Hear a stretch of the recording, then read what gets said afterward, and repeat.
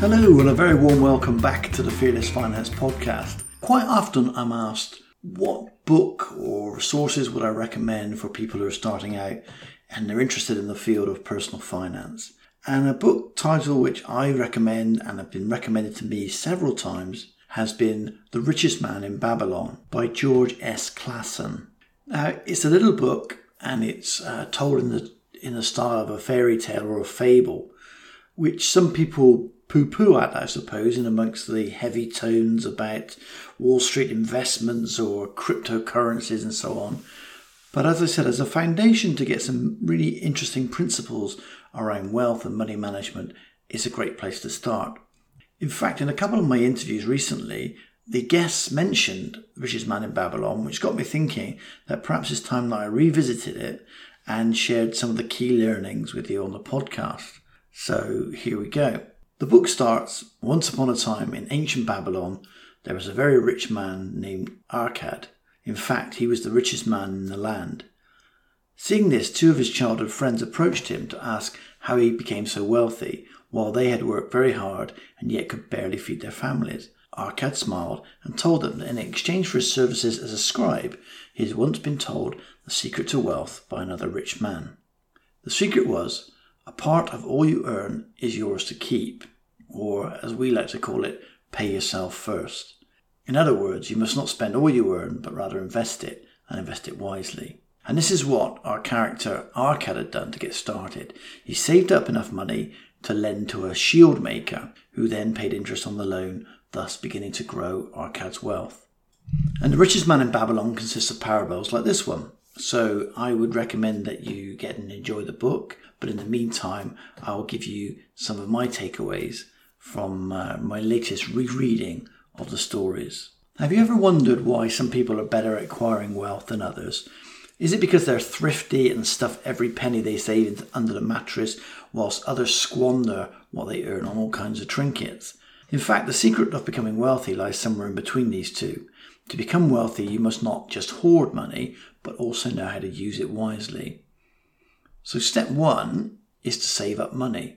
And obviously this means you can't spend everything that you earn. You must therefore live slightly below your means. Perhaps you can choose to cut back on some little luxuries in life. But by saving up money in this way, it's not sufficient for you to become wealthy. You must also seek investment opportunities. And someone wise once said, if you want to be rich, you must own something. And this is because the money in your mattress won't increase in value. Even putting it into a bank will only generate measly interest. Instead, you have to invest your savings in something that will generate more wealth, like stocks, bonds, or even funding a startup. If you do this right, your savings will increase in value with no real extra effort on your part. Whenever you do make an investment, though, be sure to do it wisely. Only entrust your savings to people who know how to use them, or increase your own financial education. Another takeaway from the book is that you can accumulate wealth slowly by learning or through trial and error.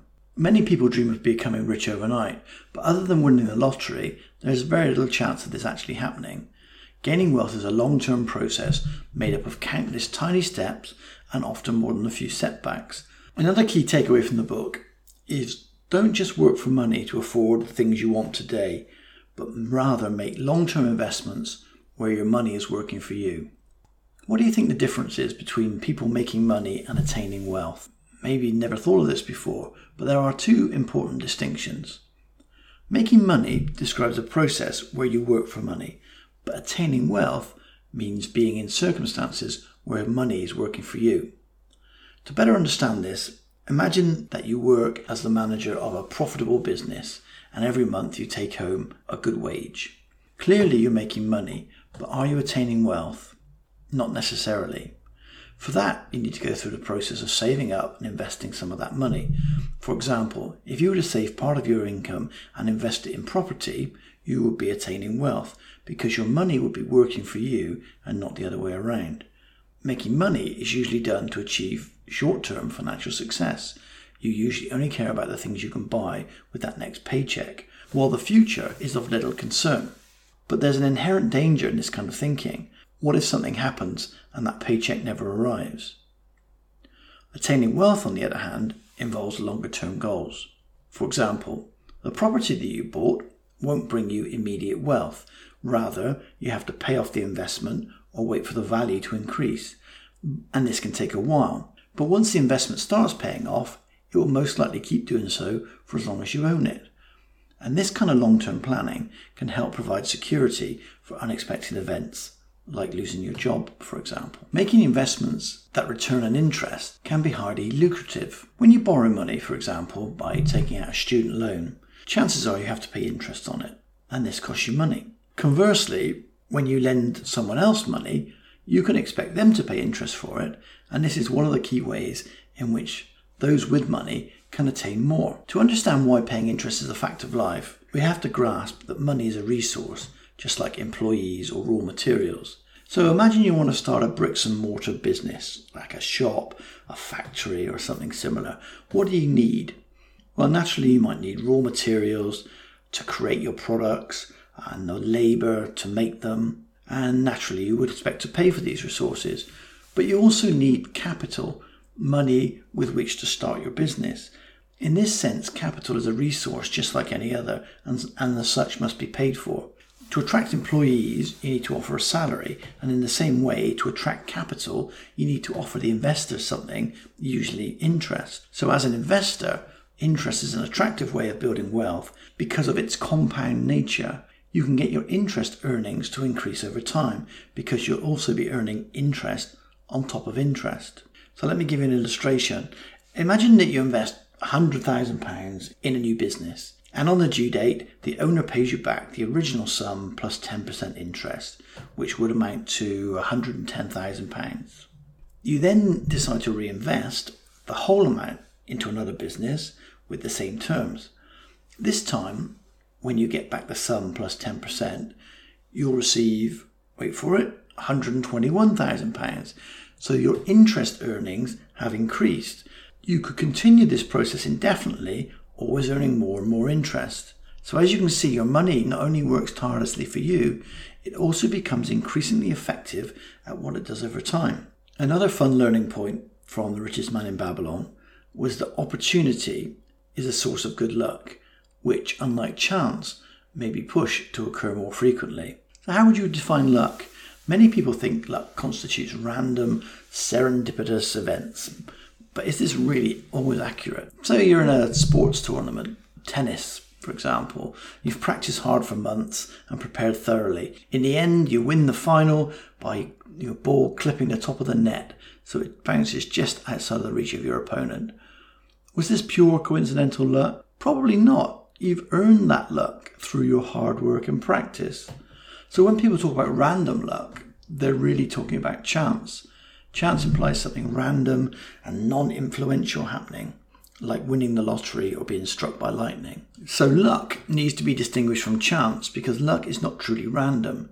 Instead, people work hard for it and earn it. I believe it was Gary Player who said, "The harder I practice, the luckier I get." So how can we work to make ourselves luckier? Simply by being constantly on the lookout for opportunities to increase your wealth. For example, imagine an entrepreneur who's interested in consumer technology and therefore spends time every day reading trend reports, examining the global situation, and reaching out to innovators in their network. One day she reads that 3D televisions are expected to be the latest trend, and later the same day hears from an inventor in her network who's discovered a method for producing 3D televisions at half the conventional price. Naturally, she seizes the opportunity and starts producing the televisions, becoming very successful. Clearly, her hard work, vigilance, and willingness to seize the opportunity were what produced this stroke of luck. So we can see how being on the lookout and then seizing opportunities can produce good luck. But the other side of the coin is letting opportunities slip through your fingers. So why do people forgo opportunities? Far too often because they procrastinate. So back to our entrepreneur story and the 3D TVs. If she decided not to invest in the new technology and instead waited for it to prove itself and become more established, the inventor would have surely found someone else to invest in their product. You can't wait for opportunities to be handed out on a silver platter. You must be proactive and seize them, or you may miss out. If you want to increase the flow of opportunities that you see, you simply have to work hard, study and investigate the areas you're interested in, and build a network. so you'll be able to spot and appreciate opportunities when they do come around. Remember though, that golden opportunities really are rare, even if you are working hard. This means you might have to wait a while, which can be discouraging because it seems like your hard work isn't producing any results.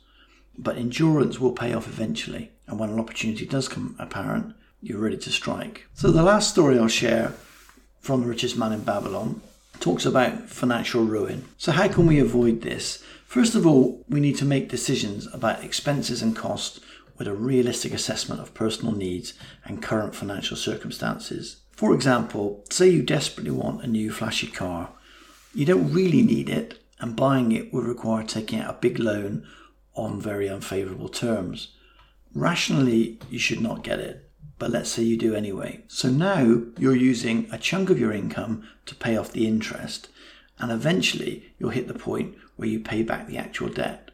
You can't really afford it, so you just take another loan to pay off this one. And just like that, you've ended up in a debt spiral and a better hope that the flashy car is also comfortable to sleep in. In fact, taking on debt in general is a bad idea, especially consumer debt, because you won't be able to save up money to invest and accumulate wealth if you're spending all your income paying back debt. Debt is usually charged at a much higher rate of interest than you get on your savings, and therefore you're always going to be one step behind. So the key messages in this book are, what are the key messages in this book? Well, the secret to becoming wealthy is living below your means to save up money and then investing part of it in a way that generates interest for you. You must also understand that you can earn yourself luck by working hard and seizing opportunities bravely. So here are the tips. First of all, live below your means. You've probably heard me speak before about raising your awareness.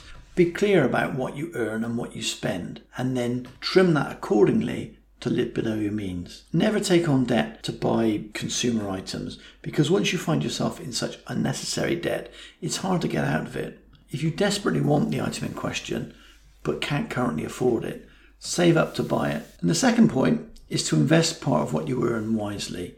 Whatever you earn, ensure you don't spend all of it on the things you want.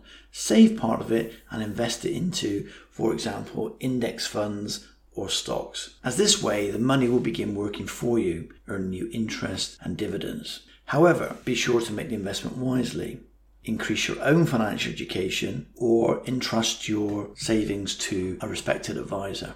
No matter how attractive an opportunity seems, if the person you're entrusting your money to is inexperienced in the field, chances are it will fail. So there you go. There's some key takeaways from the little book, The Richest Man in Babylon.